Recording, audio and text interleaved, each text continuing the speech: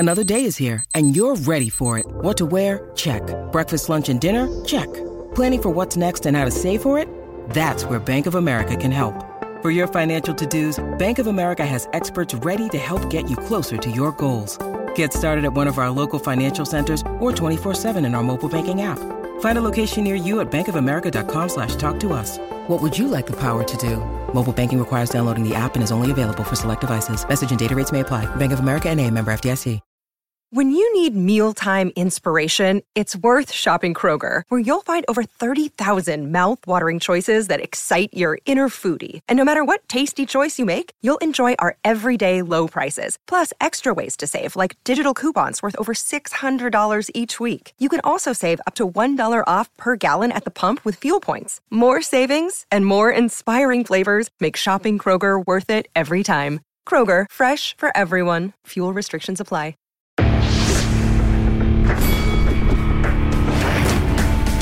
Reveille, reveille, donks. Look at us now, tip to tip. This is our life. This is our passion. That's the spirit we bring to this show. I'm Luke Thomas. I'm Brian Campbell. This is Morning Combat. Oh, yeah. We're back. Oh, yeah, right? Oh, yeah. I don't know if you can see us or hear us. Welcome to Technical Difficulties, starring Luke Thomas, Brian Campbell, the award-winning. Hey, don't blame me. Morning Combat, the multi-award winning. We've got a fantastic combat show for you most days, nearly every day. And today we are on the grounds in Glendale, Arizona. One more sleep, as John Anik would say, with his new contract with the UFC. Anderson Silva, Jake Paul, this boxing extravaganza, Showtime pay-per-view. It's been a wild week, Luke. We got a great show for you today. Not that wild. Look ahead to UFC Fight Night. Maybe tame. Maybe tame was what I wanted. But the Donald, the horse that Jake rode in on, took a little bite out of crime on some LT, right? Old McGriff. Yeah. I'm the beige guy. That's Luke Thomas. You can watch his dissected of Paul Thomas's, Anderson's boxing ability as well. So much great bonus content. So, Luke, what you and I were talking earlier when the shit fell apart here live was, youtube.com/Morning Combat. Great place to go for bonus content. Dissected, Dr. Mike, sit down. But last night on this very couch, we did resurrect the real talk, like the men do. Danny Segura.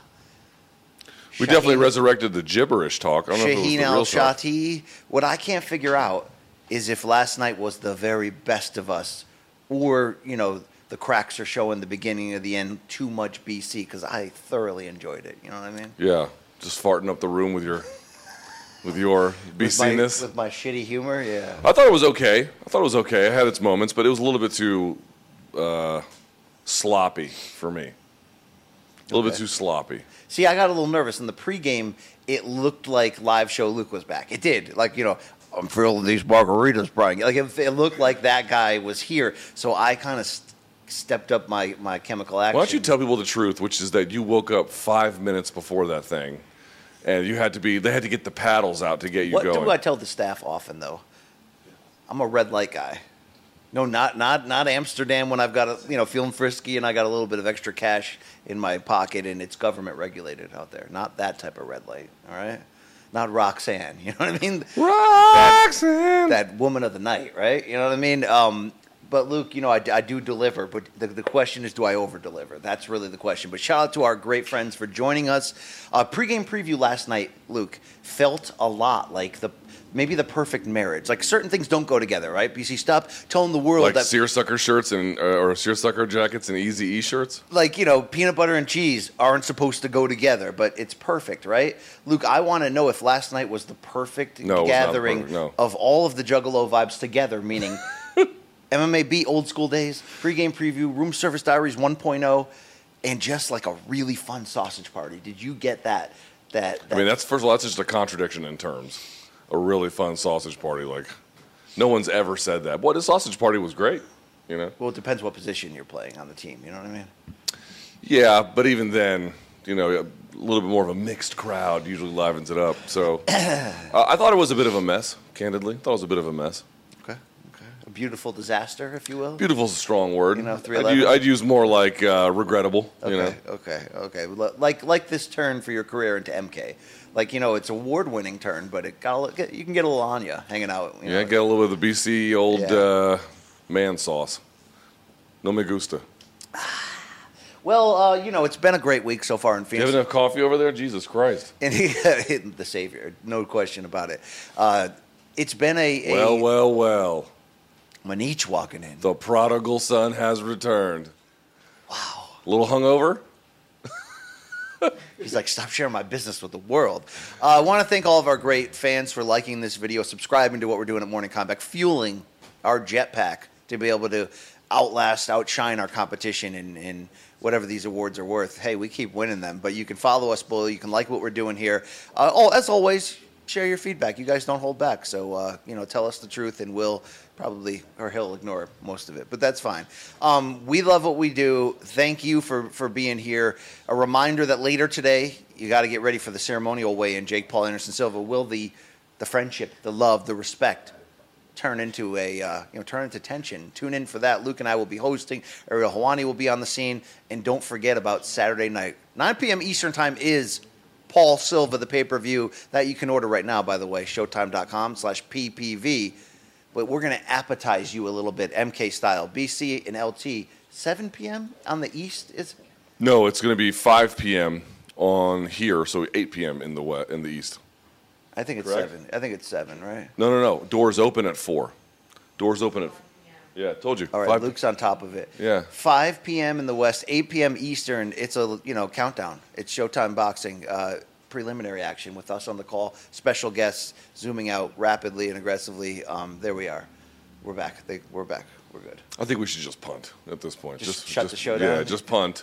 Maybe this can be one of those BC We couldn't solo convert- shows yeah, that we- I'm trying to get off the ground, but nobody will back me on that idea. I'm not the one who gets in the way of that. Listen, we couldn't convert on third down. Let's just How are the Commanders this season? Do you want to talk about that pain at all? not really watching. I haven't watched a single down of a single game. I couldn't Do tell you think ever since Kirk Cousins left that people blame RG3, but really since Kirk Cousins left, they're just free falling into the toilet? You like that? I don't think he was the long-term solution either.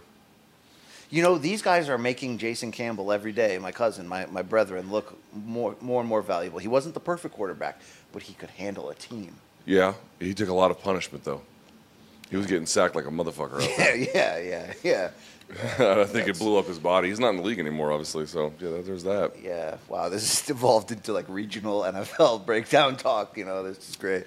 Yeah. You know what, Luke? I wanted to talk to you about Halloween, and maybe specifically that overgrown Halloweenie that you're parading around. At the You know what? station. Michael Myers sure is scary, BC, but the last thing you need is to be hairy this Halloween. Luckily, our friends at Manscaped launched their 4th generation performance package to make sure your pumpkins get the ultimate carving experience on this spooky ass day. Wow, have you ever tried to? Let's be honest. Let's be fair here. Let's be open with each other. All right. You probably know women watching the show. Have you guys ever tried to trim your balls and it turned into a Freddy Krueger film?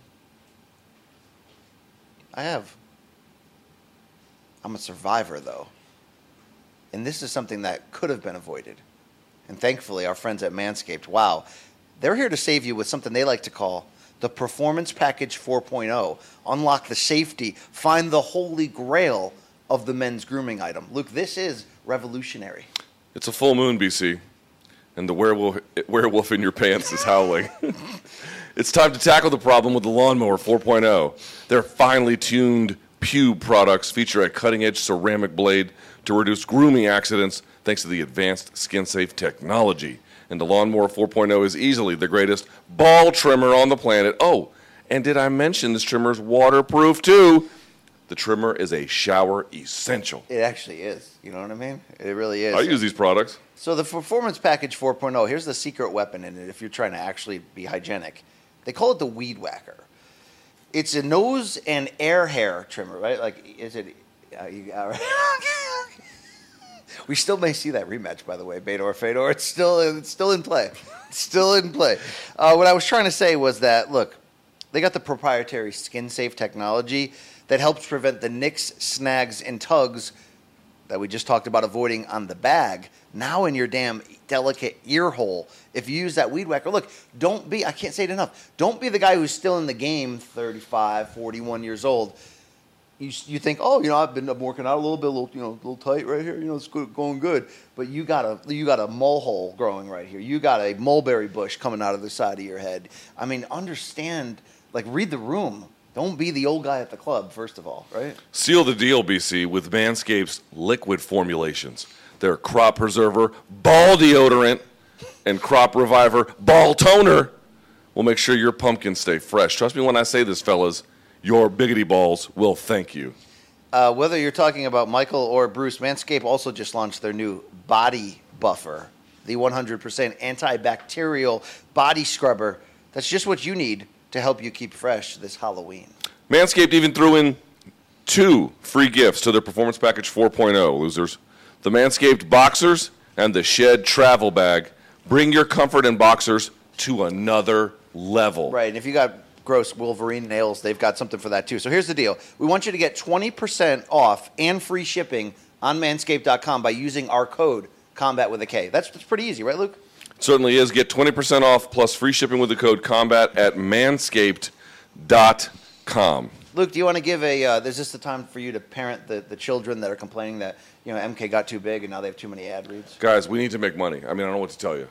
If I had a better explanation to give you, I would give it to you, but we have to pay for this. Yeah, we want to grow. I mean, Tukey needs shoes, right?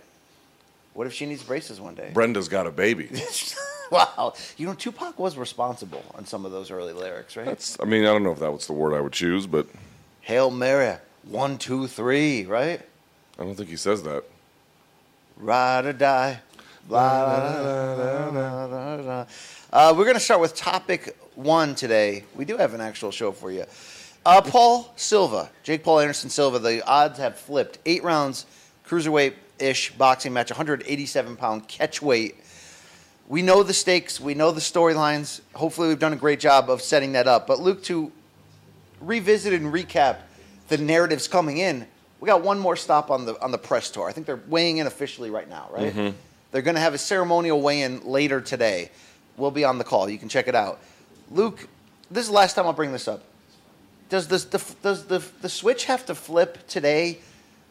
Maybe not just for Jake to find that eye of the tiger, but to get that last reach out to the public that we got something potentially special here. Does it need a little, edge to sell that today? Does Jake need to let the old man know that I'm not here to take pictures with you anymore? I'm here to meme your ass. I don't care, largely, in that sense. Does he need to? Need to in what sense? Like for pay-per-view buys? A combination of aggressive marketing, which he's very good at. For pay-per-view buys, yes. Pushing and shoving at the weigh-ins can sometimes increase it. Mixed with trying to let Anderson know that I've been a gentleman up to here. I've been very reverent to you. We took pictures. Welcome. Nah, he's going to wait. No. Just go up and slap that old bitch. That's what I'm talking about. Seriously. I mean, people are like, oh, BC, you're being weird. But, seriously, I laid out. You only want him to do that because it's been, let's be honest, it's been a relatively tame fight week. Like at the presser yesterday, not just between Silva and Paul, but at the presser yesterday, I don't think there was one, bad word said about another person's opponent. Yeah. There were 10 fighters on stage. Besides Logan Paul from the crowd saying that. Yeah, but of all the 10 guys on the stage, not one had one bad thing to say about the other. So if that's the case, it's like, can Jake change that with a single shove or slap at the press conference, at the weigh-ins today?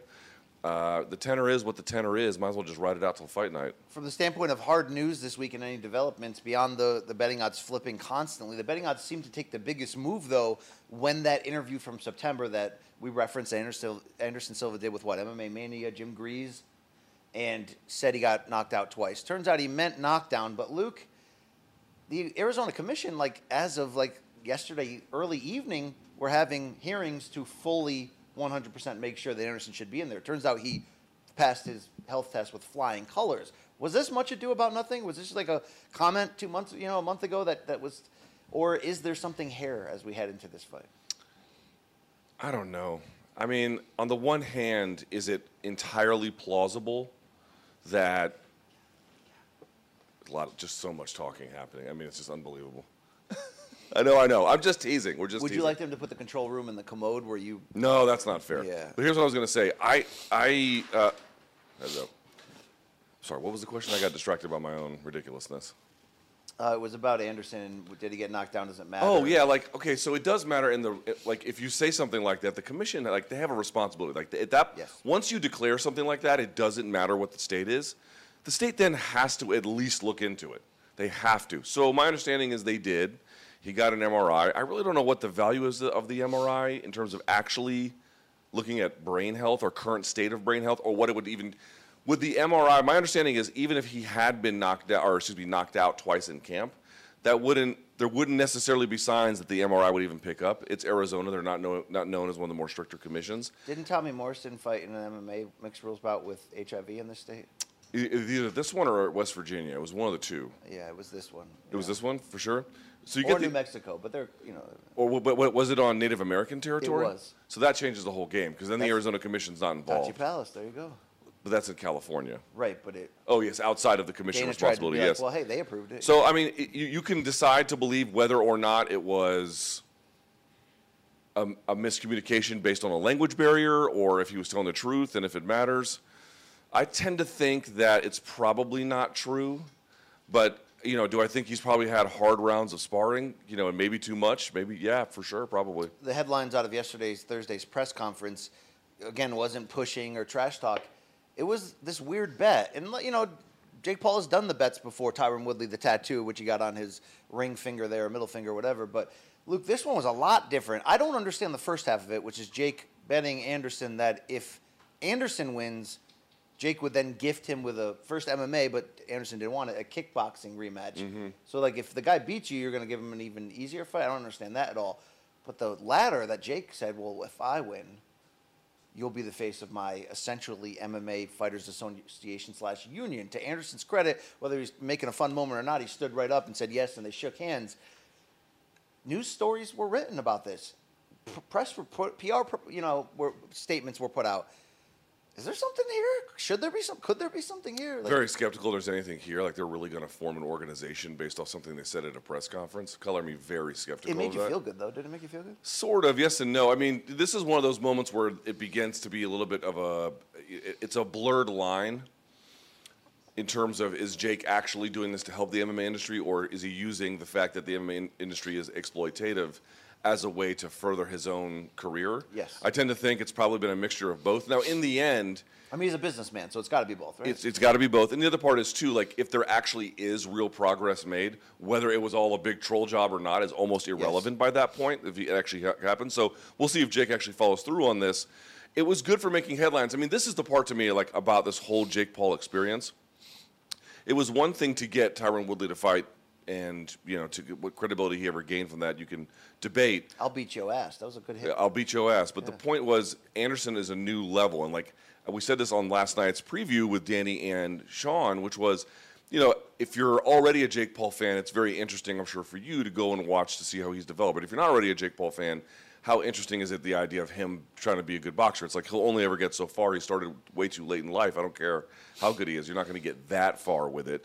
But the real story to me, the one that's the most interesting, and this word intersects with your question, which is this guy is obviously using the insecurities in the MMA industry, the gaps in pay, and some of the realities about how onerous the promoter contracts are. And the respect and treatment, right? And the respect and treatment as a way to further his own career. But I thought the point you raised last night was the most interesting one, which is, dude, he's given some of these UFC guys a retirement plan. No question. The whole thing, that is the story, is how far can he take that to superstardom heights? If he gets iced by Anderson Silva tomorrow, then probably not. This is probably the end of the road. This is a in much that sense. classier offer in the retirement plan than a bare knuckle fight, than a slap fight or whatever. Right, right. It's and you get respected. You get a chance to. Here's what a lot of these. guys are But competing but the other side is, if he ices Anderson, man, he is going to he's be on fire. He's going to be doing something crazy in this industry. But it's I don't know. It's giving the guys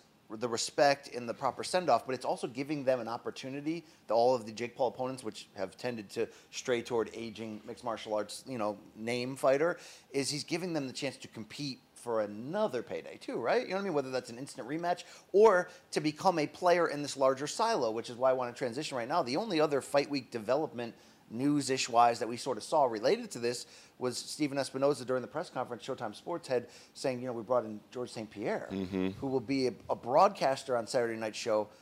But given that GSP was already trying to box Oscar De La Hoya, but Dana White famously blocked it, and there was still contract verbiage that prevented GSP, we've got Nate Diaz here in Chris Avila's corner. Nate's got to be first in line, you would think, for the winner of this, based on whoever's running the show behind the scenes.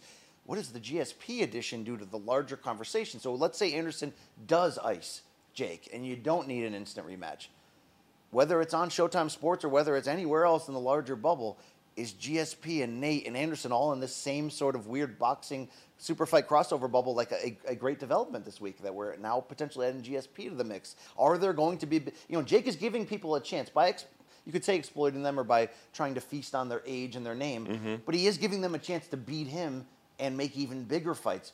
Are we setting the stage for a potential Nate versus Anderson or Anderson versus GSP with boxing gloves? Are you moved by this? Am I moved by it? Is a different question about whether or not the market is moved by it. I don't exactly know. Would MMA fans pay to see George St. Pierre versus Anderson Silva box in 2023? Some, for sure. But, does that make a lot of money? I don't know. I don't know what the answer to that is. I think a lot of that is hard to say. But we mentioned this last night as well. I don't think George St. Pierre is here in just some kind of, goodwill ambassador tour or something. I think he's here to he's kept himself in supreme shape the last few years. He's waiting for his contract to end so he can start doing some of this stuff. I think he wants to be a player in some of these sweepstakes if there's a good opportunity that arises. Okay, here's what's interesting to me in this larger crossover bubble, which does it actually have to be crossover boxing? Could it just be MMA? Hear me out. On this couch last night, we remembered, because you and Sean El-Shadi had covered Kimbo versus Dada together. And we nostalgically were like, hey, remember when Bellator on Spike TV then was or what thing was, did it become Paramount yet? Either way. I'm not sure. Either way, there was that run there where they were aggressively going after the Shamrock versus Kimbo slices, the Shamrock Gracie 3, the Dada 5000. Just this aggressive kind of circusy matchmaking, which was bringing in on regular TV millions of viewers. I said offhandedly, hey, I kind of missed that card in Scott Coker's deck, that willingness, that ability. Whether or not it's Bellator or somebody else, forget boxing for a second. What is stopping GSP and Anderson Silva from finally having their fight? And we're assuming it wouldn't be sad in the Tito Chuck 3 level of sadness. It'd be somewhere in the middle where we can reverently, say goodbye to them, but let them make money in an event. Could that be a Bellator MMA pay-per-view? Is that is there should that be what we're focusing on instead of boxing now that everybody's getting free of their contract? Could Bellator, and I'm just asking a question, could they afford that? I don't think even if it's on pay-per-view, I don't know how Is there a market for that? Is there an appetite for that? See, here's the thing. The reason why the Jake Paul stuff works such that it does is that he is the MMA antagonist. We were at a boxing press conference yesterday, and it was nothing but MMA talk. It was nothing but the MMA world the entire time. It is all this way of Jake Paul. Jake Paul hasn't picked a fight with Anderson Silva. Jake Paul has picked a fight with MMA, and he has trolled it. He has needled it, and he is using it to advance his career. And it's not clear if he'll be fully successful yet. We'll have to see. But if you don't have that antagonism, how do you get MMA fans to pay for that? It's not so clear. The whole point is that it's Jake versus MMA, not guys we love inside MMA who might have enough star power. But then again, that's a different level of star power where you had Roy Jones versus Mike Tyson, and people did pay for that. So it's would they pay for it? Would they pay for it? Maybe, but it's not what this is. So this is a different thing. So Jake versus Nate, for example, which is certainly potentially in play if Jake wins, or maybe even if he loses. Do you remember when Conor was? That's got that Conor Nate. Part of it. Everyone's going to hate this comparison, and again, it's not a comparison in a totalizing way, which I always have to make as a disclaimer. But I remember when Conor was making his way through the ranks, and there was a series of fans, or even media, who thought at the time, okay, the next guy is going to be the one to take him out. And of course, he went on this tremendous run through the Alvarez fight. I'm not suggesting Jake is going to do that, but I remember the whole entire point of watching that was if you were a Conor fan, you wanted to see him succeed. The other part of that was if you were a hater, the entire thing was predicated on okay, it'll be the next guy to do it. The first Poirier fight. I remember someone made a graphic of Poirier built as a train and Conor standing on the tracks about to get run over by it.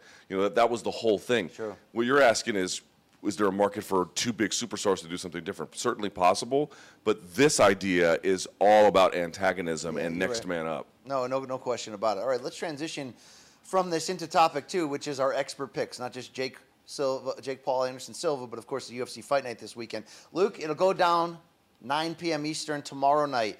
As we speak right now, and these odds have gone all over the place lately. Let's check.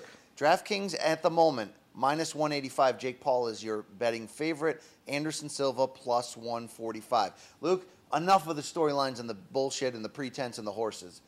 When they touch gloves, you did a deep dissected on Jake's actual boxing ability. Mm-hmm. We've seen Anderson Silva upset Chavez Jr. in Mexico. What the hell is this going to look like, Luke Thomas? First 3 rounds, I think Jake does. Here's what I think. First 3 rounds, Jake is going to jab and clinch a lot. He'll do a lot of stuff where I didn't mention this actually in my dissect. It was too long, but another thing that Jake does, I think you're going to see this exactly. He's going to jab. He's going to single shot, and then he'll come in with a multi-punch combination kind of out of nowhere. Clinch if Anderson ever tries to move forward. And remember, Anderson is very evasive and elusive, like literally wrapping him up, control some of that. It's after the 4th round, if it goes that far, unless one guy is just clearly superior to the other. But I think it will go past the 3rd. And I think that if it does, I think that's when the actual fights start. If you're Jake, you need to bag rounds early, for sure. Yes. I like Jake's chances much better if he is bagging rounds 1 through 3, or at least 2 of those 3 rounds. So there's a fear in Anderson. Look, there's obviously a fear if Jake pushes the pace too much and gets in Anderson's web and gets countered like Tito. Right. Certainly a fear. Jake seems more responsible and smarter than that. So the fear for Anderson is to not look around and try to be a sniper and throw too little amount of punches, because if under your scenario Jake would beg some rounds, it would get hairy late, but if Jake could survive till the bell, he may be able to sneak a decision. This is just what I think. It's like anything could happen. One guy could land on the other, and who the hell knows? But one way or the other, as long as the fight goes the distance, Anderson Silva's going to figure out Jake Paul. Like, it's going to happen. By round 8, I would be completely surprised if Anderson's confused and doesn't know how to get his offense going, and everything else is a mess. I just don't believe that. I don't believe he's going to be confused. He may be down on the cards, he may be up on the cards, but by that point, he'll know how to attack Jake Paul, what his openings are, what he likes to do, what he's looking for, and at that point, he'll have a much clearer sense of how to handle himself. Yeah. So if the guy is going to figure you out regardless, take rounds early. And then you can mount a little bit of a comeback in the middle late parts, stealing a round or 2. That's really all he has to do. All he has to do is have a strong start and steal a couple late, and then he can be just fine. But that's really, to me, what it's going to come down to. Anderson's going to figure you out. You might as well get the ones that are free and then see how you can handle things later. Is it more likely if Jake wins, and he's the betting favorite right now, so as much as we, with the MMA backgrounds, we're certainly, echoing Chael Sonnen's opening statements at the first press conference that this is... Jake Paul, Jesus, with DraftKings, minus 240. This is the... Oh, did it move again? Yeah, minus 240 as I'm speaking right now. That is crazy. Minus 240. I got to tell you, that seems very, very Okay, off. what's more likely here? Because that's telling you that there's a lot of belief. And we talked about on the boxing side, everyone's sort of like, Anderson's 47. This kid's young. He can punch. He's big. What are you guys thinking? Is it more likely that Jake would knock Anderson out with one punch, or one punch that leads to a finish, or more likely that he would outbox him with activity? Yeah, he's got to walk the tightrope. He said he had to be perfect. Jake said yesterday, I'm going to have to be perfect to win this fight. And to some degree, that is true. Is it more likely that he somehow outboxes him, or that he stops the old legend? If you're leaning Jake. I think Jake has to outbox him. Certainly a big bomb seems possible. I don't want to... You just saw him do it to Woodley, but Woodley's a very, very different kind of striker. And by the way, Chavez Jr. did land on Anderson a few times, especially early, right? Some bigger shots that he was able to throw, a couple of body shots and some harder ones up top. But this is why the task for Jake is very difficult, is that it's unlikely he'll be able to uncork something like that as he did on Woodley, which means if you don't have that, you have to win 5 of those 8 rounds or something like that. And you got to take 5 rounds from that guy. That's not easy to do, but that's really what you're kind of faced with, which is why I go back to what I said before, which is if Anderson's going to kind of play around for the first few rounds, take it.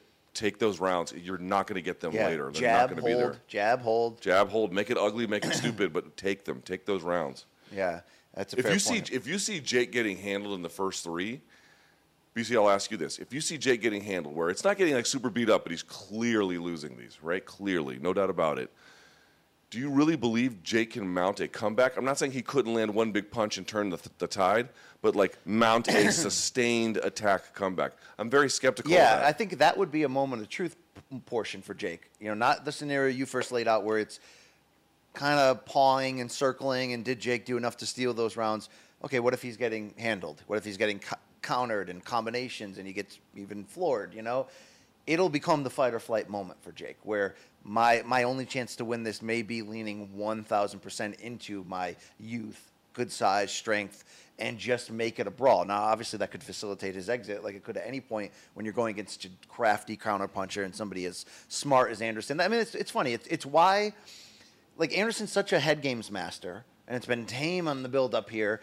Anderson's head games typically occur inside the fighting ring than outside of it, right? Luring you to come forward or making you think he's hurt or whatever. I wonder if this whole knockdown, knocked out thing was Anderson planting a seed. Probably not, because the interview was from September and it just randomly arrived in our laps 3 days ago and became a big story, right? But it's all part of Anderson's not going to be nervous. Like, is Jake's only chance, if it goes that route, to enter fight or flight mode and make this a frickin' brawl? It's going to be, entertainment-wise, theater-wise, it's going to be interesting. Dude, I think if you try to brawl Anderson Silva, it's going to go real badly for you. It's going to go real badly. Dude, I love fights that you really don't know what it's going to look like. I felt that for Oliveira, Makhachev, even though I picked Makhachev and thought, ended up picking that it would be one-sided in his favor, and it was. But when you really don't know which way it's going to go, this is one of those. Here's the thing. It's like when you look at the improvements from the first to the second Woodley fight, there were many of them, but the common denominator is his boxing got more vulnerable by certainly rounds 5 or 6. Yeah. There's a big shift in Paul. And that's just common. Like, there's not a lot of guys who are going to get better as the fight goes on. Some do. Obviously, there are exceptions. Or guys who can have a couple of, big 2-3 round spurt in like a 12-round contest. But we're not talking about a guy who's a world-level fighter here. We're talking about a guy who is, for a celebrity, a pretty good boxer, right? That's one of the best way to, I think, look at it. The longer this goes, the second half of that fight is the one to pay attention to. All right, cannot overstate that. Which unproven attribute or characteristic? When we talk about Jake has improved incrementally. He has, and he's been off. What is it? 11, 12 months? 10 months. 10 months. If there's one thing that is most crucial that he has really elevated, what is it? Is it the conditioning to have no fear of gassing out if this is a high-paced, aggressive fight? Is it the IQ, adaptations? Is it the defense? What is it? That jab as a weapon? What needs to have level upped for him to have a chance to do I did not see a major leveling up in terms of like offensive setups from the first to the second fight. There was not a huge change. To me, it was more, and again, we'll have to see, because that was only 4 months apart. Now it's been an additional 10. The biggest changes between the first and second fight are the defensive responsibilities. Yeah. Much better footwork, much better staying in the stance, much better ring generalship, much better proactive clinching, things that protect you during the course of a fight, not things that make you more lethal. Exactly. And I guess they all kind of feed together, yes, but you know what I'm trying to say? This is more about he got rid of a lot of the ugliness in his game. He didn't necessarily add a lot of lethality. Now, again, that last punch he landed was pretty great, but if you watch the majority of that fight, it wasn't a heavily offensive effort from him. It was a lot of start, stop, and then he landed the big bomb there at the end. Yeah, no, I'm with you. I like how Danny Segura summed it up last night, saying, Jake Paul through 5 fights has proven that he's a fighter. But Anderson can box, and most of the guys making this transition we know can't really box. Anderson can really box, and he can really finish you. So, Luke, it does set up this question. I like Anderson in this fight. So what is the major pitfall he has to avoid? Is it just avoid the big right hand? I mean, what is the one thing that could be that one spot on the Death Star that blows Anderson Silva up? Being too defensive and too slow to react. I do think he's going to feel out Jake a little bit, right? But what he really likes to do is kind of get cooking after a certain point, and he should not wait too long to do that.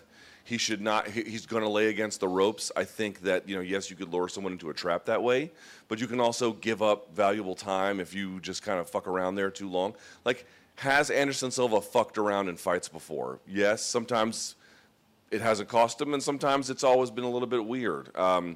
So what I would say is, he has to keep it playful, and that's a big part of his identity now in this post-MMA stretch of his career, even before, but certainly even especially now. But I think that what he really needs to do, and you heard Danny talk about it last night, when was the last time that Jake Paul fought a combination puncher? Never. He's never fought a combination puncher, number one. Number two is, dude, Anderson is very elusive. If he can maintain that reach, make Jake miss, and then counter off the miss, like slipping a punch and going at the same time, or getting out of the way of an uppercut off a pivot with a check hook, or whatever he's doing, making Jake, by the way, Jake has a problem of attacking from long range and not bringing his feet with him. Yes. Dude, if you can get Jake to attack with a huge step that he'll take and come on in and then counter him by being proactive enough through that middle portion of that fight, I think he can send him to the land of wind and ghosts. I absolutely believe that. Combination punching, elusive trunk movement, and getting Jake to commit errors through positioning, I think, are very much on the table. All right, let's show the cards on that table. Here it is, Luke Thomas. I like Anderson, and I like him by knockout. I do still think there are ways that, certainly, that Jake could win this fight, but I think there's also ways that Jake can win, as Max Kellerman used to say, and I hate that term, the story of the fight. Luke, is there moral victory potential here in a Jake Paul loss? I think there is. He's going to have to show the toughness, chin, backbone, recuperative ability on a level he hasn't had to yet, although he did, after getting rocked by Woodley, did bring it all back together. Yes, he fought through a bad cut in the second Woodley fight. Like Danny said, Jake's got a backbone. He can fight, right? He can fight a little bit here. He's going to have to, but I think that'll keep him in it for a while. But I think the combination of the clean punching and more the exhaustion that comes from being in a drag-it-out fight, not an 8-round boxing match where you have to make quick decisions, which he's done, and you've got to stay responsible and walk that line. He's done that. He's done, for the most part, he's done that. I think Anderson's going to pull him out of that, and it'll be the first opponent to do that. That makes it a real fight, and I think the exhaustion's going to catch up with him, and I think that's what's going to lead to about a 6th, 7th round TKO, where the ref is like, all right, you've taken too much clean punishment. Let's stop it right here. What do you say? Well, let's preface something. We started the conversation this way. If it is true that Anderson Silva has been knocked out twice in camp, Jake Paul's going to walk all over him. Let's just be very clear about that. Your brain would be in no condition to absorb damage, in no condition to be fighting a boxing contest this weekend, and it could be as much as the breeze of the punch missing that could knock out Anderson at that point. Well, I'm just saying, no, dude, sorry. If you've been KO'd twice in camp, it's going to take very little to put you down. Very little. Your brain will have no resilience. Anderson was like, no, your song was ding, ding, ding, did a ding, ding. Yeah. Mine was, okay. It's not the same. It's not the same. Yeah. Sorry, David Bowie. But you get what I'm saying, BC. I'm not trying to be hyperbolic, but anybody, if you have been knocked out in camp, you are nothing you can do will stop what your opponent is going to do in terms of punishment. So let's assume that that's not in play. Let's assume that he has not been knocked out. I like Anderson Silva here to win, and I think the boxing world is really wrong about this. I don't know what we're going to get from Jake, and I think everyone who kind of says because they don't like Jake that they do know what you're going to get from him, you're full of shit. Like, none of us really have a good sense of things, which is part of the intrigue of this fight. But the biggest difference, again, that BC asked, and I thought was an important question, between the first and second Woodley fight was defensive, cleaning things up, which is true. But again, he went back to looking down. In the first and second fight, the common denominator was, as the fight wore on, his stance got kind of loosened, his footwork got kind of loosened, his positioning got kind of loosened, everything kind of began to fall apart a little bit. Woodley was never really in a position to attack because he just wouldn't throw for shit. Did you give an ending, though? What's your ending? I don't think Anderson has any of these problems. I do think there might be a durability problem by virtue of being 47 years old. Sure. But I think I agree with you, BC. I think after round 4, if it goes that long, pay attention to what Anderson Silva is doing. If he is making him miss, putting combinations together, putting Jake's back up along the ropes, he is going to walk away with this one. I like him to stop Jake somewhere around the, I'll say, 7th round TKO. I just feel like what a lot of fighters, and we see this at the elite level in the UFC, you don't really know what 5-round stamina is in UFC when you make that gap from 3 rounds to main eventing until you have to be there. I always bring up Stipe Miocic in the loss to JDS in their first fight. He had to learn. So it's not like, I think having the right amount of stamina isn't just about did I work hard enough cardiovascularly. I think some of it is mental too. Like you have to go through it and push past that. And I think sometimes you have to learn that lesson hard. It's just not always naturally there. We've talked about a lot of Anderson's incredible performances, and you were the one that sort of highlighted earlier this week. Go back and watch the first Chael Sonnen fight where he had a fucked up rib and was getting pounded on for 4.5 minutes and then pulled a triangle out of nowhere. Calm and poised. Do you think Jake Paul is going to take him to that part of the depths of what combat sports can offer? No chance. The only issue would be, is he too slow at 47? Are his reflexes not there at 47? Has he been knocked out in camp? If those are, if those are really the limiting factors, then Jake should win. But I just don't think there's actually enough of that. I think it's going to come down to skills. And I'm sorry, Anderson Silva, for what we know, seems far more skilled. All right, before we run down this pay-per-view main card of quick picks here, I just want to ask you, what is the best and worst scenario outcomes for Jake Paul versus Anderson Silva for the business at large? And that business, by the way, brings in boxing and MMA and social media. Like, it's a different world. But in this bubble, in this world, what are the best and worst scenarios? I think the very best scenario, because we're talking about what does that mean? That means getting people to want to see you more and getting the kind of opponent that makes sense for what you're trying to do. So those are the two considerations I'm putting onto play here. Credibility is sort of part of all of that. I think having a bit of a back and forth with Anderson where it's exciting, crowds on their feet, right? They're engaged, you're showing strengths and some vulnerabilities. Anderson's making it exciting, but people had a good time. Yeah. And then you finish authoritatively. That's your best case scenario for Jake, because then you can't claim to be perfect, but one, you got the job done. You beat Anderson Silva in that context. Also in that context, you delivered for people who put money down on the pay-per-view or paid for a ticket because they got to see some finality about it all. And you can reliably trust this person will give you good action for future events. That is the best case scenario. A worst case scenario is the exact opposite, where it's a fight that he looks like he can't do anything. He retreats into Jake winning a decision he doesn't deserve might actually be the worst case scenario, right? No, because then they would do a rematch. All right. Then they would do a rematch. That's a bad scenario. I don't think that's what's worst case? Worst case is not only are you boring, you can't fight for shit. That's the worst case. First punch lands in the groin and the fight's end. Or he just looks like he can't do anything. Yeah. Right? Again, the whole idea is people should be wanting to see this.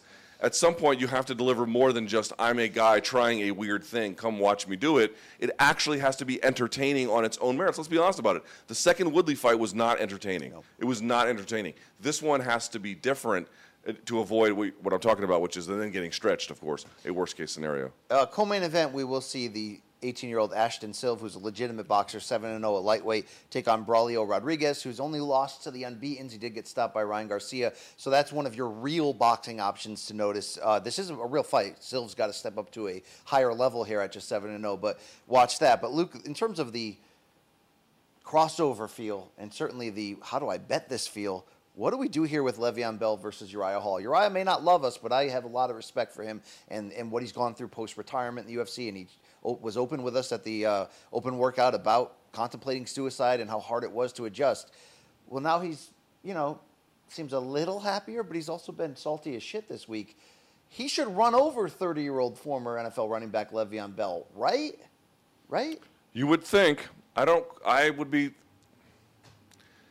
It would be real bad if he didn't. Okay. Right? It would be real bad if he didn't. I can understand him being patient. How many rounds is that fight? Do we know? I don't have that information. Courtney, how many rounds is that fight? Le'Veon Bell. Your Hall and Bell. It's 4-rounder.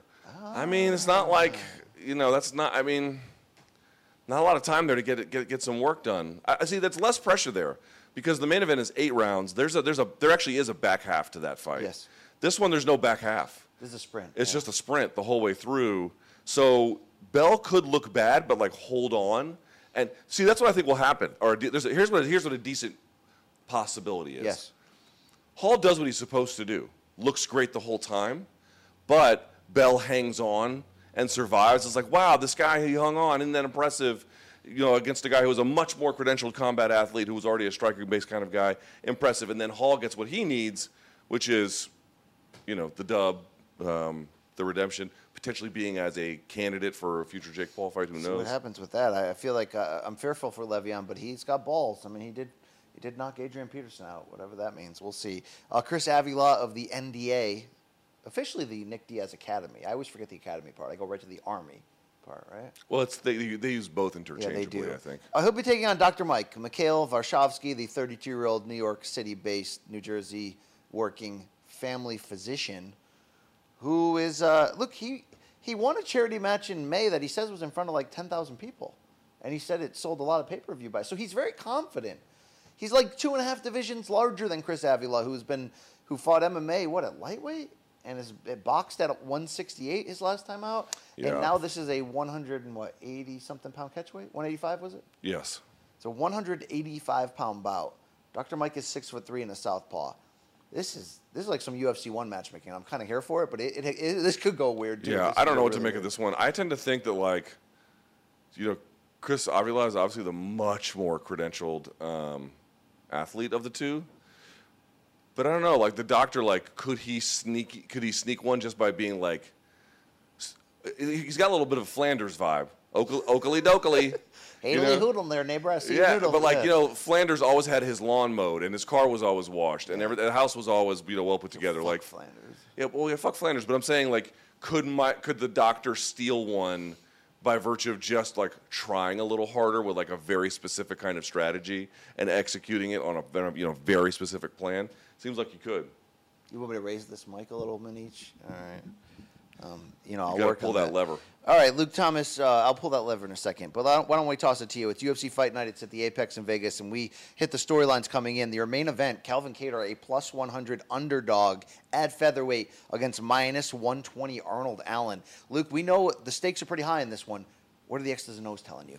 X's and O's tell me that Arnold Allen probably needs to showcase the fact, or if he believes this, but I tend to think it's part of his game anyway. He really needs to lean on the well-roundedness of his offense. That's tight. Hey, Really tight. wow, Hercules. Yeah.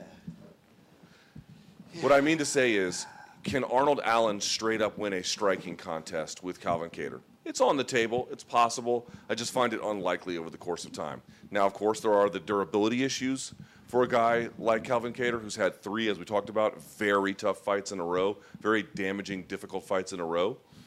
So I don't know what to say about that. We'll have to see what kind of response we get. But I think that Arnold Allen can win if he is meaningfully able to make some takedowns available to himself, have top control, use ground and pound, slow things down in the clinch, strike a little bit at distance, but perhaps in a way where he can stick and move, right? A little bit of almost not quite Sterling versus Jan, because everyone there is a very different fighter, but something along those lines where you can stick and move at distance, and then you can meaningfully have takedowns in the middle of the rounds for at least enough where you can get some value, some scoring value out of it.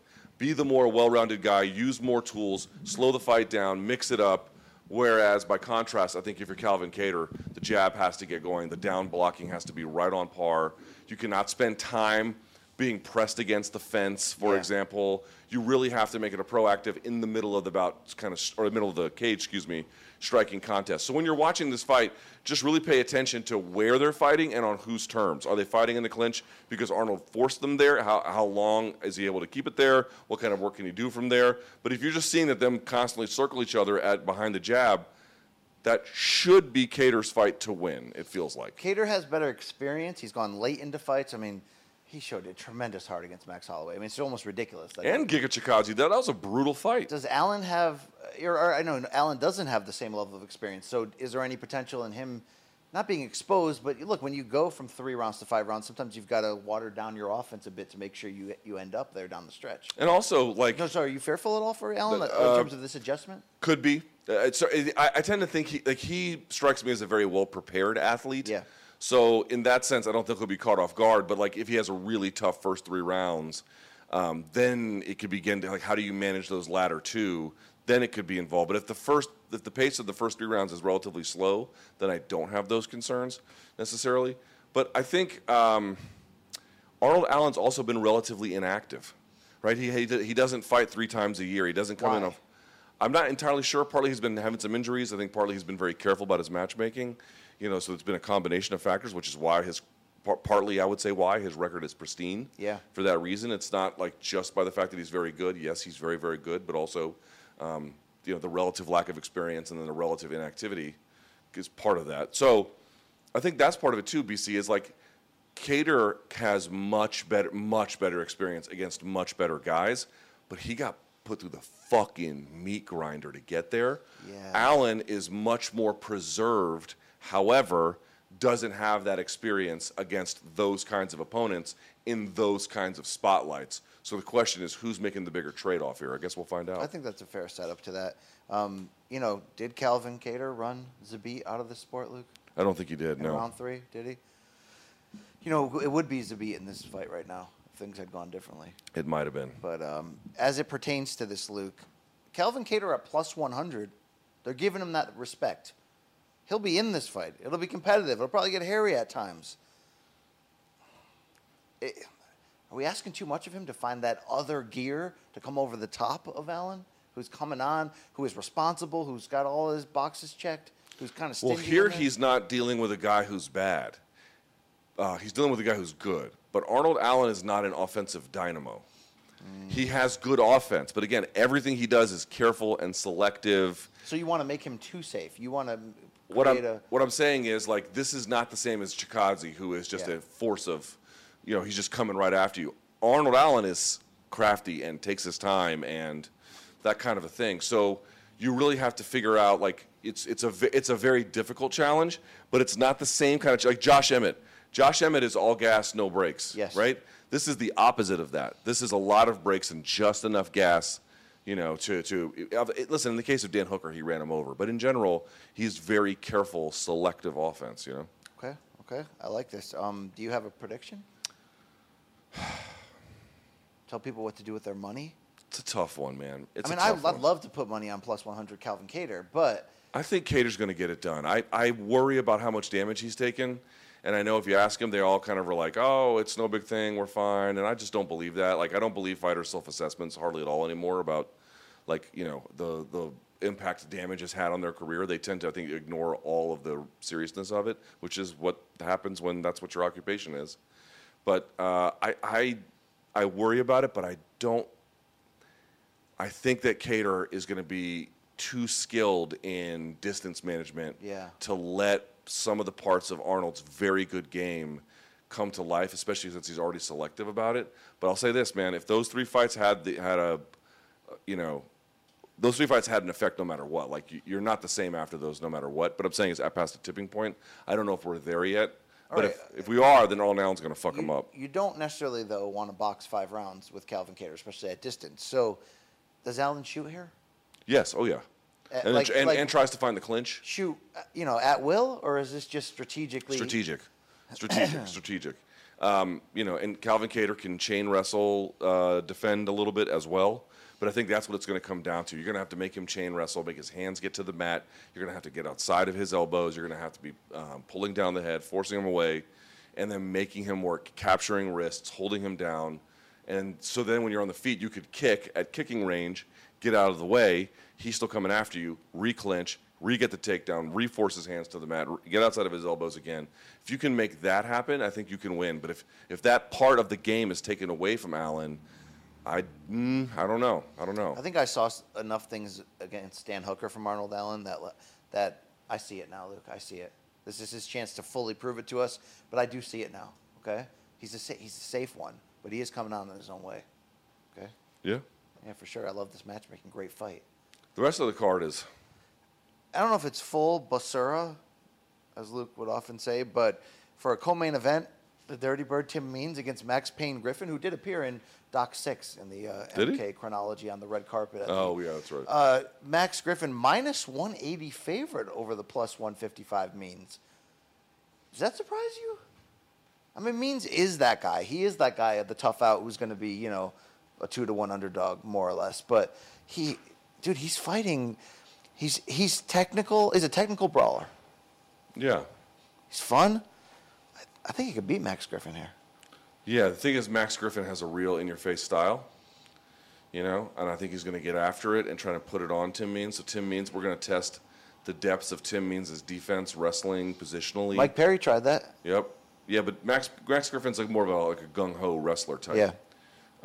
And he could. That's a man. If you're Tim Means, you just don't have any easy assignments. They're just all fucking hammers, one after the other. Yep. To me, really, can Tim Means avoid the takedown? And if he gets taken down, to what extent can he avoid damage? And I think get back to his feet or get top position, something like that. Because if you see him wrestling or grappling from guard, and any kind of response from the grappling, where he's fighting on essentially Griffin's terms. That's probably a fight he can't he's win. not uncomfortable on his back, though, Tim. No, Tim Means is super well-rounded, but I just mean, like, if you eventually see him relenting to those positions, that's a bad sign. Chase Hooper opening up, and we talked about him on Wednesday. He's fun.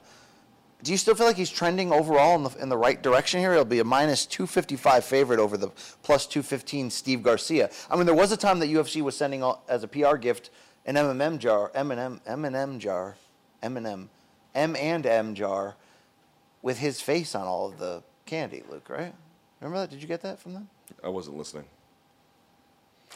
Remember when UFC, like 3 fights ago, thought Chase Hooper was like the next big deal? They sent out those M&Ms with his face on them. Yeah, I didn't get that. Oh, I did, and I ate them, and it was awesome. But then he lost, and we were like, oh, too much too soon. But he's kind of like he takes big chances. He's so submission gung-ho that he ends up in some firefights on the feet trying to get there. Do you still have long-term confidence in him as somebody who may be a threat once he puts it all together? I mean, I was never one of these guys who necessarily had anointed that. Listen, Chase Hooper seems like a very smart guy. He seems like a very hard-working guy, and obviously he does have some skills.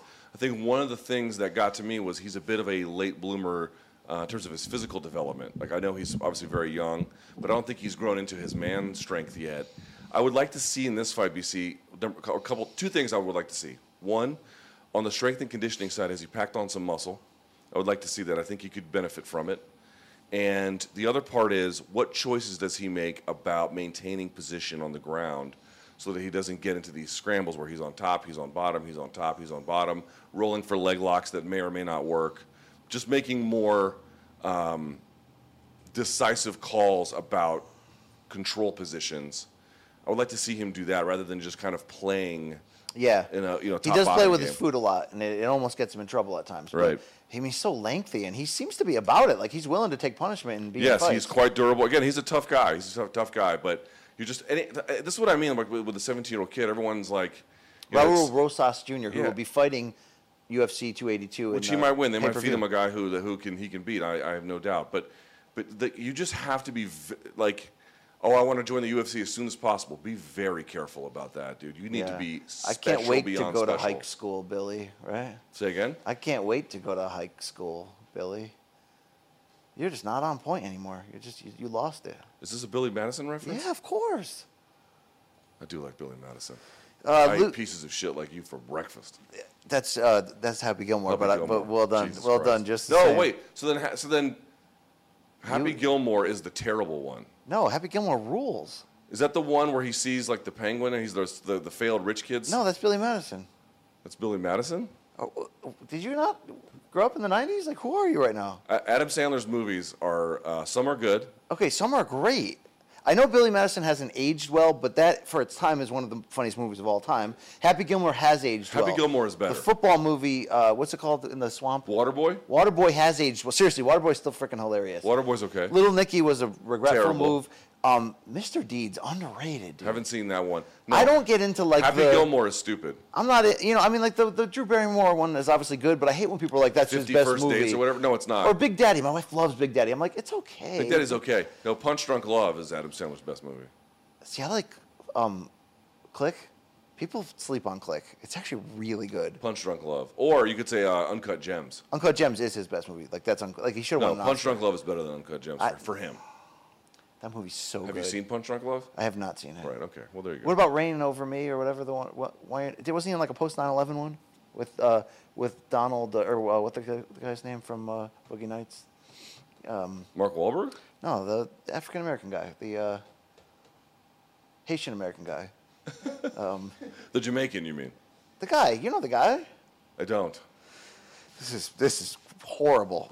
Luke, there's a lot of stakes in this heavyweight fight on Saturday. Okay, maybe some stakes. There's some beef in this fight. Andrei Arlovsky, the veteran, who's riding like a 4 or 5 fight win streak, he'll be a plus 190 underdog according to DraftKings against Marcos Rogerio de Lima. But if Arlovsky is victorious again, he will tie Jim Miller for most wins in UFC history. Luke, I kind of like, I hate comparing things to wrestling because our fans hate it so much, Luke, but it's almost like a bullshit WWE 24/7 championship that like means nothing. You can roll a guy up in the bathroom and pin him and win it. But I kind of like that the aging veterans are getting this like send-off. Like Cowboys in #1 most wins. Oh, now it's Jim Miller. Oh, now it could be Arlovsky. There should be some like prize, a jacket or something that you can wear in real time that's like, I'm the all-time winningest fighter, right? Isn't that like... Oh, I see what you mean. Yeah, except the USADA jacket where you get tested. Right, because it kind of raises the stakes a little bit, right? You're going to tune in for that. Like, oh, shit, let's see if Arlovsky can do it again. Yeah. I don't know how you would meaningfully do it, but this is... you have to be impressed. The guys like Miller and the guys like Arlovsky who have changed their game enough. Yes. Arlovsky the most among them to be able to stay relevant and beat good guys. And, not necessarily always the most exciting fights, but competitive ones. He's a good test for any up-and-coming heavyweight. You got to be very, very impressed by him. Luke, Don Cheadle was the guy I was talking about, okay? He was in that Sandler movie, right? He was in a lot of movies at that time. What was the name of the movie? I'm looking it up right now, okay? It's great if our team, who are all sitting on their phones, if they could just jump in at any point to rescue us. Just give us a hand here, guys. I like watching you drown, too. The movie in question was Reign Over Me in 2007. Isn't that like the Mark Anthony and Pitbull song? It's a buddy drama film. No, that's... Baby, reign over No, that's me. from The Who off of Quadrophenia. No? It's also a Mark Anthony and Pitbull song. Dolly. Yeah, I'm sure it's all original, too. Baby, reign over me. Dude, you get so upset if I call any music that involves a Latin person. If I call it reggaeton, you get so mad at me. You okay? could play mariachi. So you could play mariachi music, and he's like, I don't like this reggaeton. I'm like, it's not reggaeton. You could play salsa. He's like, I don't like this reggaeton. It's not reggaeton. You could play Spanish. You frame it as Spanish racism. rock. You could play Spanish rock. Be like, I don't like this reggaeton. Dude, BC, it's not. Dude, you play it, though, as racism. It's just playful ignorance. I mean, they kind of bleed into each other. I mean, some days on the calendar they do. January 6th would be one of those days, but, this is not that day. Wow, Courtney is just giving me the not happy. She can fight.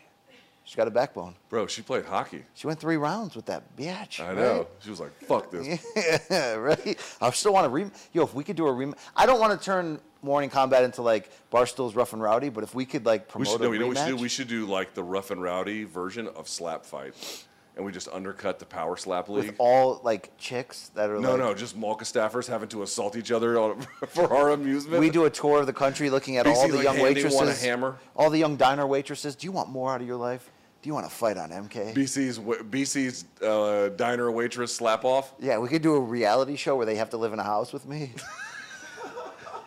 What you want is basically a harem. You want to be an ultimate fighter. You want a harem of Cracker Barrel waitresses. Yeah, that is not incorrect. Dude, when was the last time you went to the Cracker Barrel? Serious question. I did with my parents the morning after a wedding in Massachusetts. No, in Connecticut. I don't know. There's a Cracker Barrel in Connecticut? They have them in Connecticut now. Yeah, it was gross.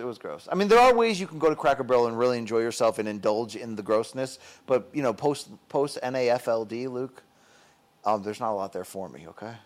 Post NAFLD? Non-alcoholic fatty liver disease. Oh, right. I'm a card-carrying member. I don't want you to have any sympathy for me because it's self-induced. It's like, I'm so sorry, sir, about your alcoholism, Yeah, I don't feel bad for you. But no, it could, I'm not trying to downplay that. Like, there's chemical addictions to things, Luke. People are addicted to this show. Chemically?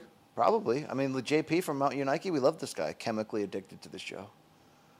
You know what I mean? Because we gave him the first one free, Luke. That's why. Less talky. Yeah. Here's you right now. I need you to do that. Luke, do you want to talk about this UFC card anymore, or can I roll No, on? we can please move on. Like a deodorant stick. All right, let's go to topic number 3. Report. I don't know who the real sources are. Daniel Cormier, though, shared this with the Ethosphere on his DC and RC ESPN show. Peter Yan considering leaving the UFC? Here's the quote from DC. Yan is so disappointed in this decision, meaning the O'Malley fight. He says against Aljo? Oh, is he talking? He's talking about the Aljo rematch here decision, Luke. That I'm hearing words that this guy may want to look at something different down the line in terms of his career because he just does not feel like maybe the organization doesn't have his back. It's crazy. Luke, end quote. I want you to know, and he's referencing both the split decision loss to Aljo, which he thought he won, and then coming right back against O'Malley, and he thought he won. I'm surprised company man DC is sharing this on the ESPN airwaves, right? I know DC is also like a connected fighter in the game too, but doesn't this seem a little weird, this whole scenario? Is it true? Is it? I'm not sure what to believe. I don't know what the truth is. But like, why would it come from DC in this case? That's what's weird. Just because he has connections in the industry. All right, I'm just gonna work on this. Yeah, just loosen it and then tighten it. Yeah, there you go.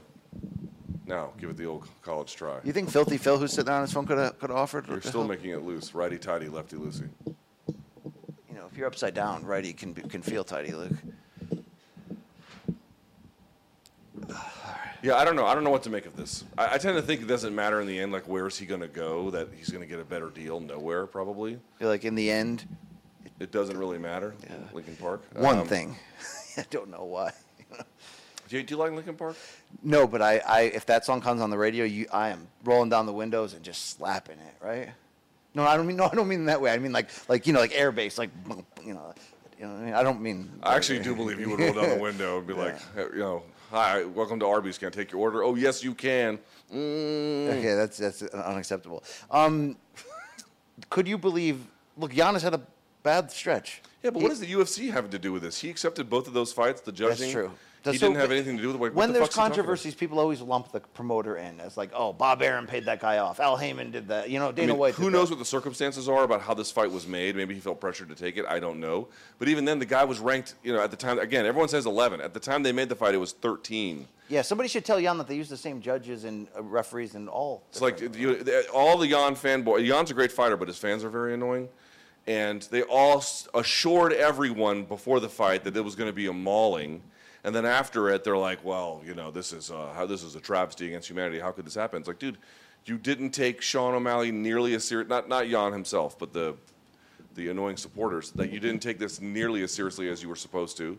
For sure. And who is the commission in Abu Dhabi when they go? I'm not really sure. Because when Bellator goes around the globe, they bring the Mohegan Sun out of Connecticut, yes. like Missoula. If they have to self-regulate, the UFC abides by Nevada's rules.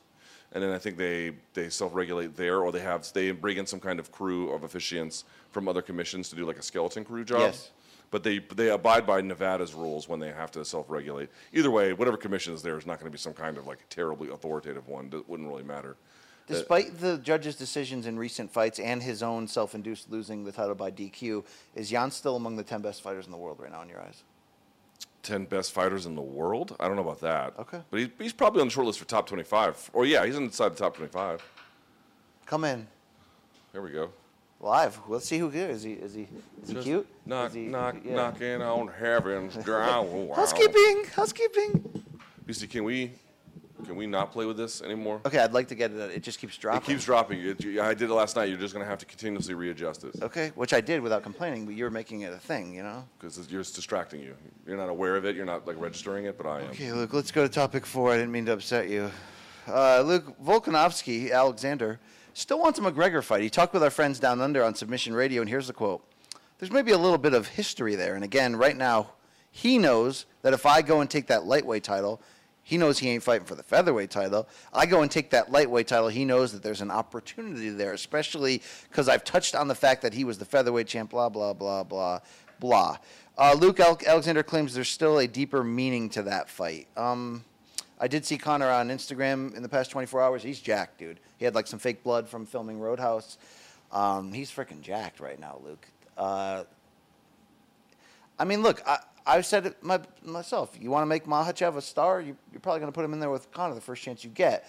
Everyone's just always trying to jump in the Conor pool, especially now when he's wounded, and he's not the same guy. So I'm not moved by these comments, are you? Well, basically that Volkanovski wants to have beaten every previous featherweight champ. Yes. Beat Aldo, beat Max, beat McGregor, and move on from there.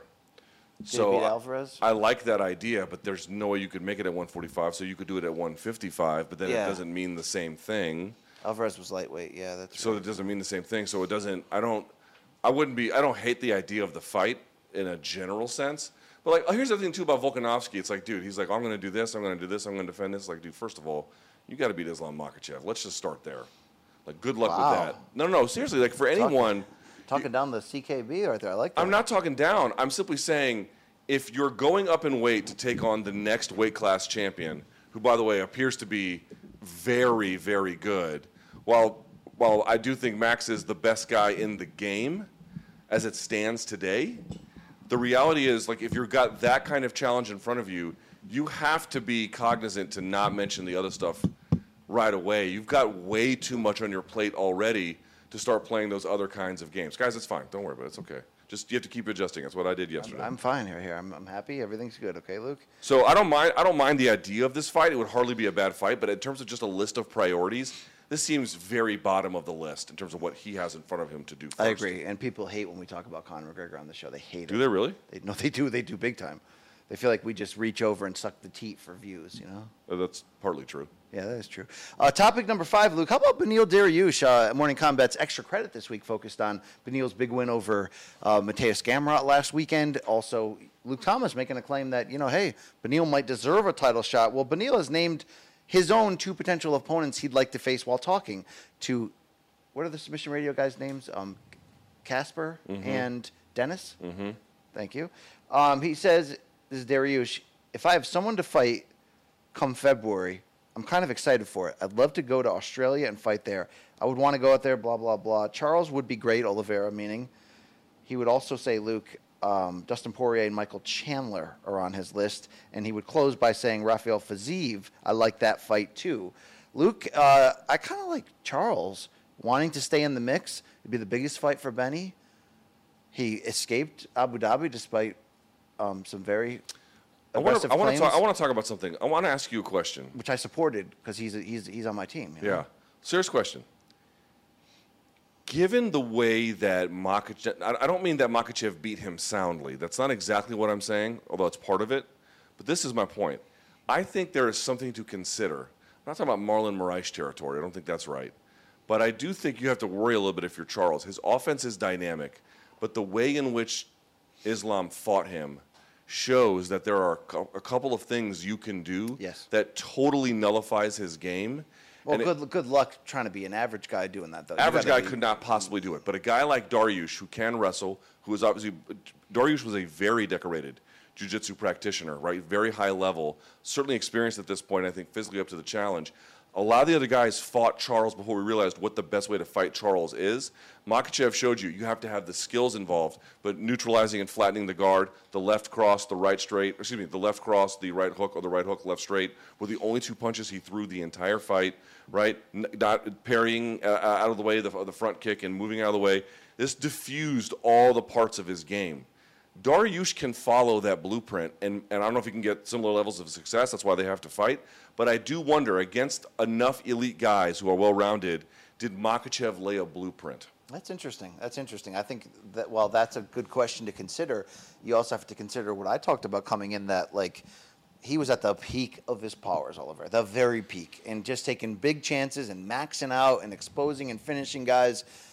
But when that very peak is done, that's hard to recapture. It's hard for Jorge Masvidal at this age to ever find that spark again after he had it briefly. It may be hard, Luke. He may go on a kind of there's a potential losing streak because he's still going to want to match himself as big as he can to get back in there. He still can beat anybody on any given night. But we may see Oliveira package a couple big name losses here in a row just because you can only do that so often. And also, like, after you lose in, like, the way Jan did to Sterling, where you lose the title, like, the one right after that also is a tricky fight. It just always is that way. You could say it's about Sean O'Malley and a bad decision or whatever, but that's always a tricky fight. So I realize that he was not the champion heading into this one, but he kind of was in our mind. So if you think about it, this would be, in that way, this would be the first fight after losing your title. Yeah. Beneil Dariush should be a tough fight, dude. Either way, obviously it's a tough fight for Beneil as well. Like, Charles is so was talented. A great tough fight after somebody got solved was when Chuck Liddell had to fight Keith Jardine. Keith Jardine sat him down. Yeah, it was like a split decision win or something. Right? That was a good fight, right? Only 3 rounds, but yeah. Yeah, man. I think I go to the bathroom, Luke, All right. Let's do dead wrong then. Well, yeah. Man, we We got. Oh, we got the DraftKings read. Can we do the DraftKings read? Yeah. Or I can do it while you go if you want. That'd be a nice trade-off. All right, let's do that. So how about put the camera on me here as BC goes and has potty time in the commode. All right, everyone. This weekend, Jake Paul is putting his undefeated status on the line yet again. This time, he's looking to take down one of MMA's all-time greats, Anderson the Spider Silva. Today's video sponsor, DraftKings Sportsbook, is giving new customers a great deal. This Saturday, new customers sign up using the promo code COMBAT with a K, bet $5 on either fighter to win, and get an additional $200 in free bets if your bet wins. That's an additional $200 in free bets if in your pocket, if your pre-fight wager of $5 or more on a fighter to win hits. By the way, you can want even more action, no problem. Football and basketball are also in full swing. You can create same-game parlays to increase your potential payout. By the way, for those in a state where mobile sports betting is not yet available, DraftKings Daily Fantasy is giving all sports fans a chance to cash out this weekend. So, of course, you could do a Jake Paul and Uriah Hall parlay. You could do Jake Paul to win inside the distance. You could do Jake Paul to win outright. You could do Anderson Silva to win outright. You could do, like, for example, for Dr. Mike, effing Uriah Hall, Anderson parlay. There's all different kinds of combinations you could pick through there that would work for you. DraftKings is safe, secure, and reliable. Best of all, you can deposit and withdraw your cash whenever you want. So download the DraftKings Sportsbook app now. Use promo code COMBAT with a K. Bet $5 on either fighter to win and get $200 in free bets if your bet wins. That's code COMBAT this Saturday at DraftKings Sportsbook. New customers only. Bet $5 on the fighter this weekend and receive an additional $200 in free bets if your wager wins. DraftKings, has so many ways to win. Yeah, seriously, you can, so many. All right, thank you for that fine read. And Luke, we close every Friday, morningcombat@gmail.com. Your opportunity to take us to trial, put us on the stand, force us to face that L. It's, worse than my diet has. It's called Dead Wrong. Man,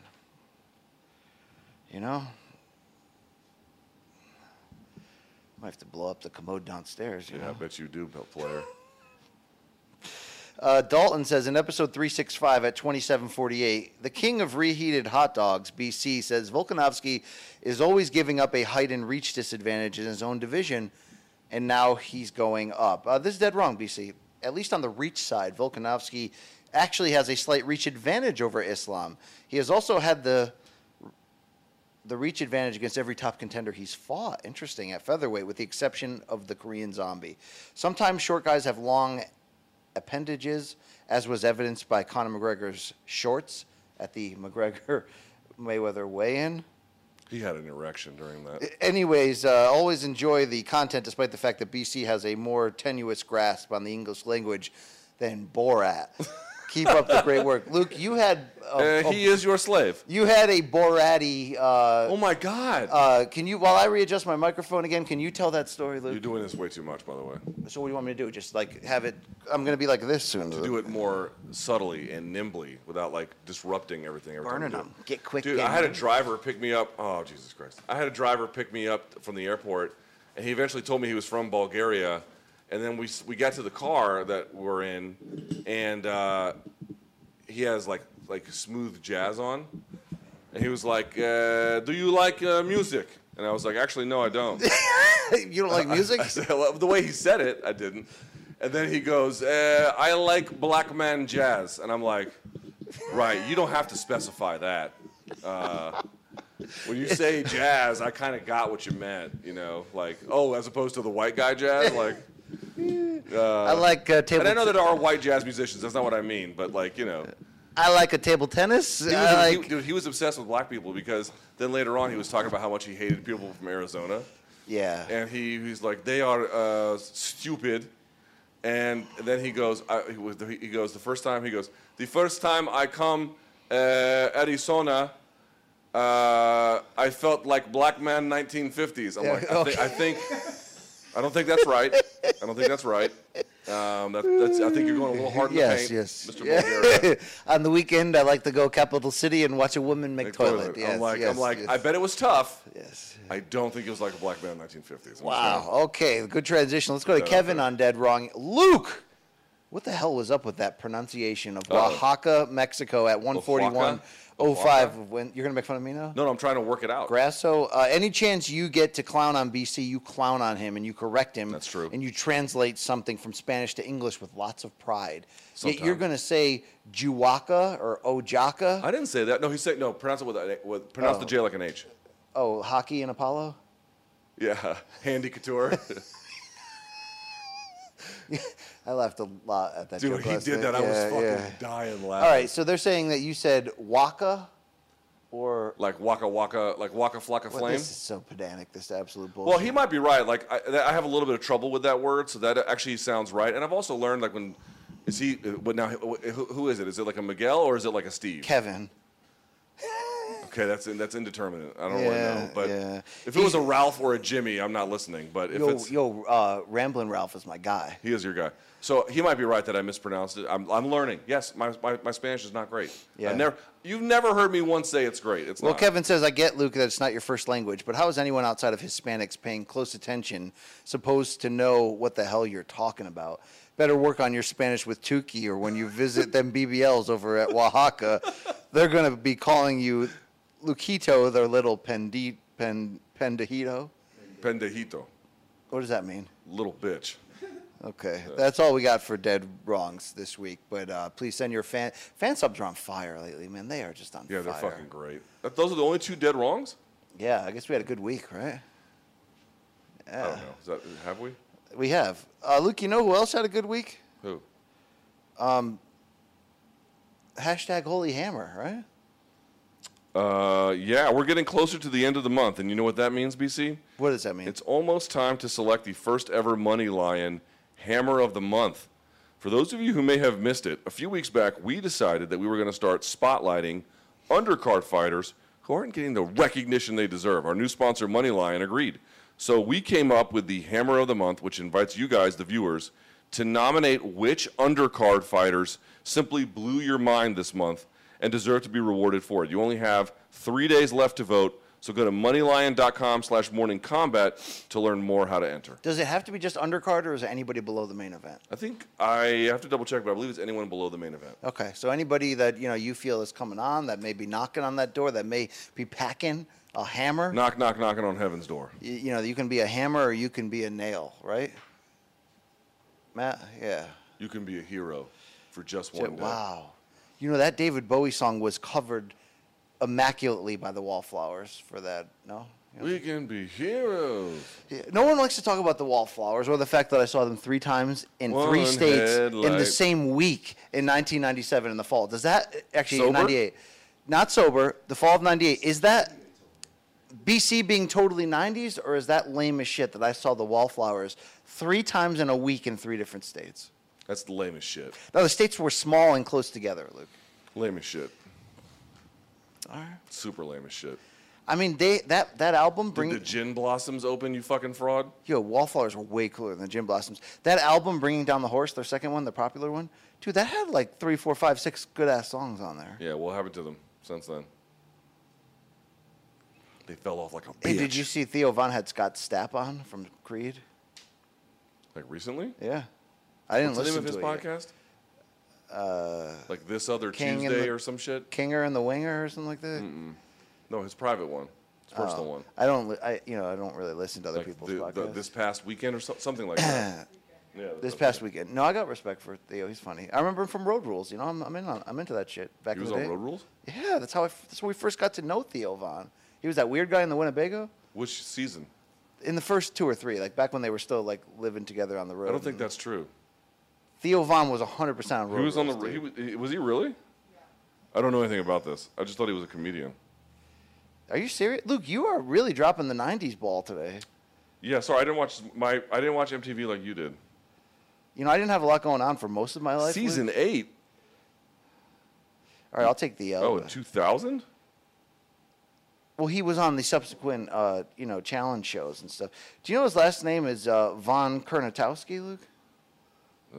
I did not. That's a weird name.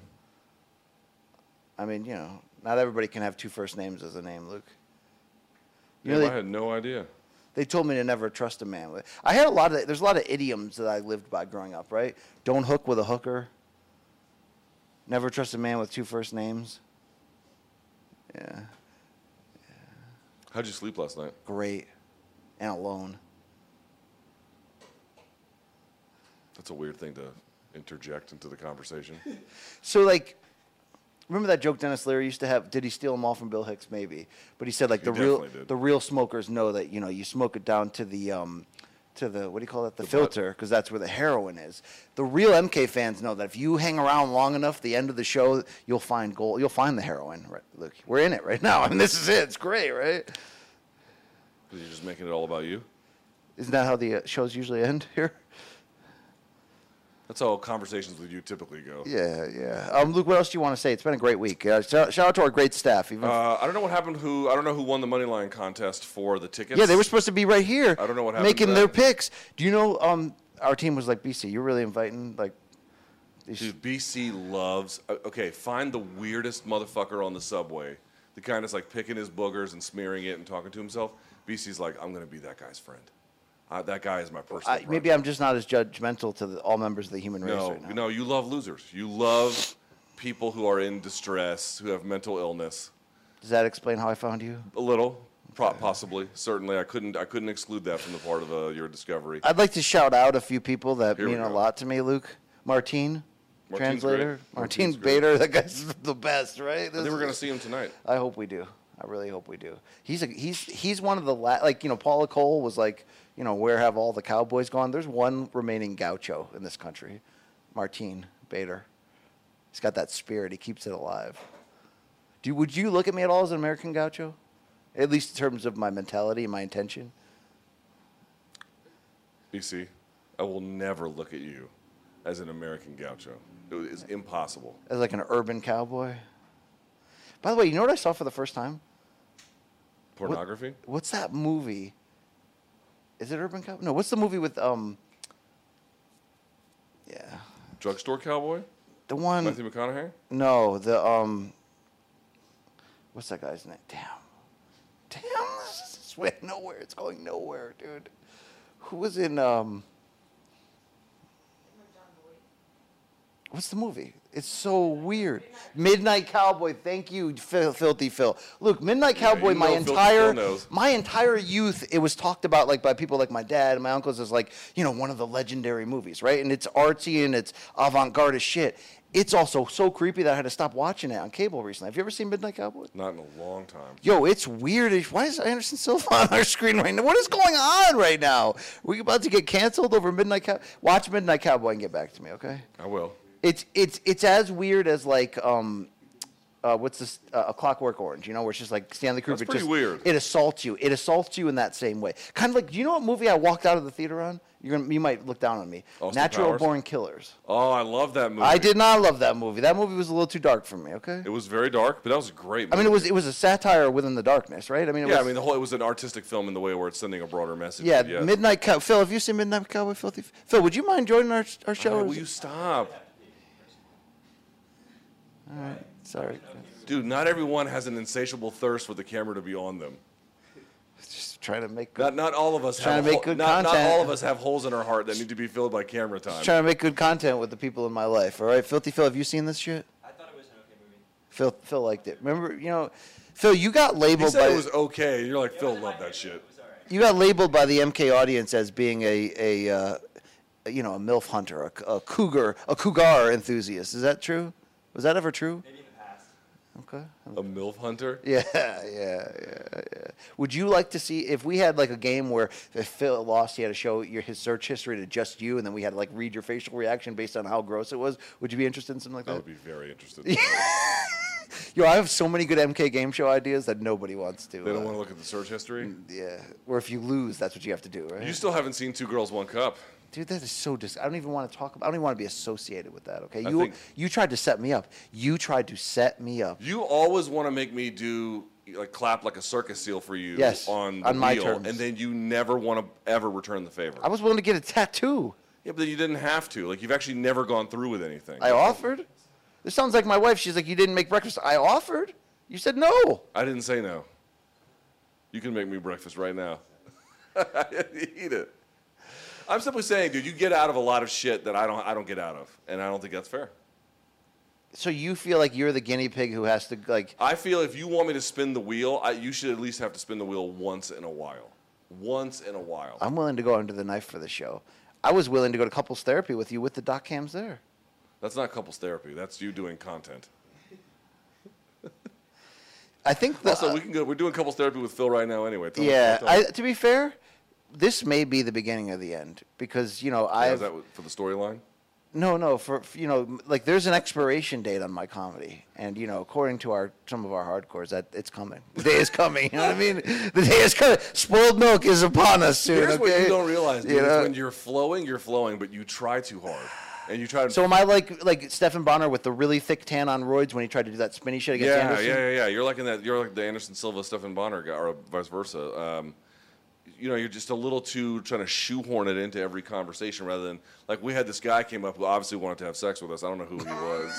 He was just some weird guy who started conversing with me and BC, probably for sexual intercourse. I don't know. I mean, you could have just been friendly. I mean, But he was making a weird conversation with him, and BC was just hitting him with one-liners that he didn't catch on to, one after the other. I was sitting there fucking dying. Dude, that was great. That was funny. Okay. But you were just in a rhythm. When you're not in a rhythm, dude, oh my God, it's nails on a chalkboard, Kind of like MVP, right? When he's flowing and he's hitting. Oh, Michael Venom Caveman Page? Rickles. I thought you meant most valuable promotions. I'm like, no, they're always on. They're always on it. Like Rogan, yeah, they're on fire, Luke. Have you ever used On It? I'd love to. I use the shit that I'm we skeptical get. that those things work the way they say that they do. I use AG1. I've bet on DraftKings. Yeah. You use our stuff? On It? I've never used On It, no. I would try it. There's a little bit of time left on this trip. What strategy have I not used to try to convince our legal team to allow us to have more Delta 8 sponsors? Just doing it randomly on air. You know what? Also, they told me it's like, dude, why don't we just take we should just talk about it. Why don't we just take the sponsorship and do like a Luke and Brian thing, that we don't actually ever say MK, but they make social assets where it's just Luke Thomas and Brian Campbell, and that way we don't need their permission. I hope they pay us in product. Yeah, I told you the vape guy hit me up. The vape guy, there's a vape guy who's like a vape retailer. He's like, dude, I love the show. I'd love to pay you in vapes. I'm like, dude. I'm like, what kind of a fucking trashy whore do you think I am? He's playing the greatest thing that you miss because you're not very self-aware. Let's be fair. You're very non-self-aware. No. And, I don't give in to the critiques. Doesn't mean I'm not aware of them. It plays to the comedy of the show, so I like that aspect about you. But you got to lean into this vape thing. A company offers to pay you in vapes, be like, I made it. Like you got to go hard into that. No, you got to pay me in cash. No, bro, pay you in product. Really? You do that? I would do that. Did you ever see that 311? I'm going to tell CBS to start paying you in circus peanuts. 311 was getting paid in hydroponic for like years. Yeah, I don't believe that. Watch the DVD. That came out. I'm not going to. 96 it came out? So I'm not watching a 311 DVD from 1996, let me assure you. Can we close the show? Yo, how do you think they found out that amber was the color of her energy? You know what I mean? I believe that they did hydroponic weed. I do believe that. Like, is she a roadie? Is this like a love song to a roadie? I mostly don't care, to be quite candid with you. Okay. Well, Luke, I've stretched this comedy as far as I can take it. You're going to have to find a new bitch to roam around with, all right? You know what I mean? By the way, to be in full fairness, if anything I said this week does lead to my exit, you and Ariel would destroy any numbers that we've built. Why do you think that? Because you guys are arguably the two biggest, voices or brands in this space, and there's the redemption angle of seeing you guys back together. So I think that, that would really, I'd be a long forgotten. You know what I mean? But I don't want that. And I'm secure. I want what I got. I'm secure with that. I want what I got. Ariel jumping in on our show is like, it's now time. It's time for Chang's. Let's do it. I was like, dude, just put on the brakes. Just right away. Just right away. So this is a professional Showtime operation here. Yeah. This isn't the. It wasn't the MK show. Maybe he thought it was MK. I don't know. That could be it. You know, maybe thought we were just doing the old. This is MK. the Helwani era, so anything goes. Yeah, he's out there. This just, is low road Helwani. Yeah, I kind of like low road Helwani, to be honest. You know, compared to the It's funny. the other guy. Yeah, he's pretty cool. Do you want to hold hands to end the show? I don't. No, but this is us in real life. You are always trying to touch me. And I only like to be touched emotionally, Luke, okay? You know what I mean? Yeah, there you go. There you go. All right, for our fantastic staff. Oh, hold on. Let's stop for just a second. We have berated this crew a million times. Yeah, some largely people, because, I love them. Yeah. I don't understand why they don't want to be on the show more. Like, why wouldn't they? Not everyone has a crippling insecurity in their life that can only be filled by getting filmed for an audience. Like, not everyone is that way. Yeah, but there are artists out there. All right. Thank you to the crew for all of the. By the way, they don't just do this show. They do this show, and then they go and do the weigh-ins. Yeah. Then they go and do the pressers. MVP face-to-face. Then they go and do the workouts. So they are doing a million different That things. new guy slept. He didn't sleep last night. He worked overnight working on Really? it. Good Lord. Yeah. So they're up all late, and they have to deal with our bullshit too. So thank you. Usually, everyone. the people in this area that are up all night look like they were cleaning the chimneys on. Dude, the homeless Mary here just look like Poppins. they've been bleached by the sun. Only they turn the color of the sidewalk with all their clothes, whatever. You know, rather than ogling at them, you can help them. Who says I didn't help them? Me. But like, dude, every I've noticed every part of the country has like the homeless look a certain way. They're young in L.A. They were crazy It's sad. young. It's sad. Yep, it is. Well, we'll end on that note.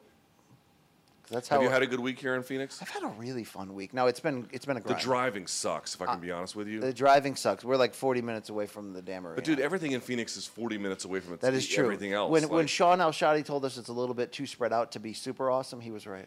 like when you walk the streets at night, even like a relatively nice neighborhood, there's no one walking the streets. Everyone gets in their cars to go everywhere. So like life and Most of us society don't is live built in around cars. a major metropolitan area like you Okay, do. but dude, small towns aren't necessarily built this way either. It's not the scale per se in terms of population. It's just how they want to urban plan and develop it, and they just decided that no one is ever going to live close to one another here, and everything will be spread out. So you have to have a car to do anything. It's a cool town. I will say this: people in Arizona are really friendly, really friendly. They've been friendly to me. Have they been friendly to you? Yeah. I found everyone's very friendly. Customer service is very good here in Phoenix. Yo, shout out to Court. What was her name? Huguette, who was working at the Starbucks at what was that supermarket? Safeway. Safeway in Glendale. Yo, shout out to Huguette. So her dad's name is Hugo, so she's like little Hugo, Huguette. You know. Or as my wife would say, Ugo.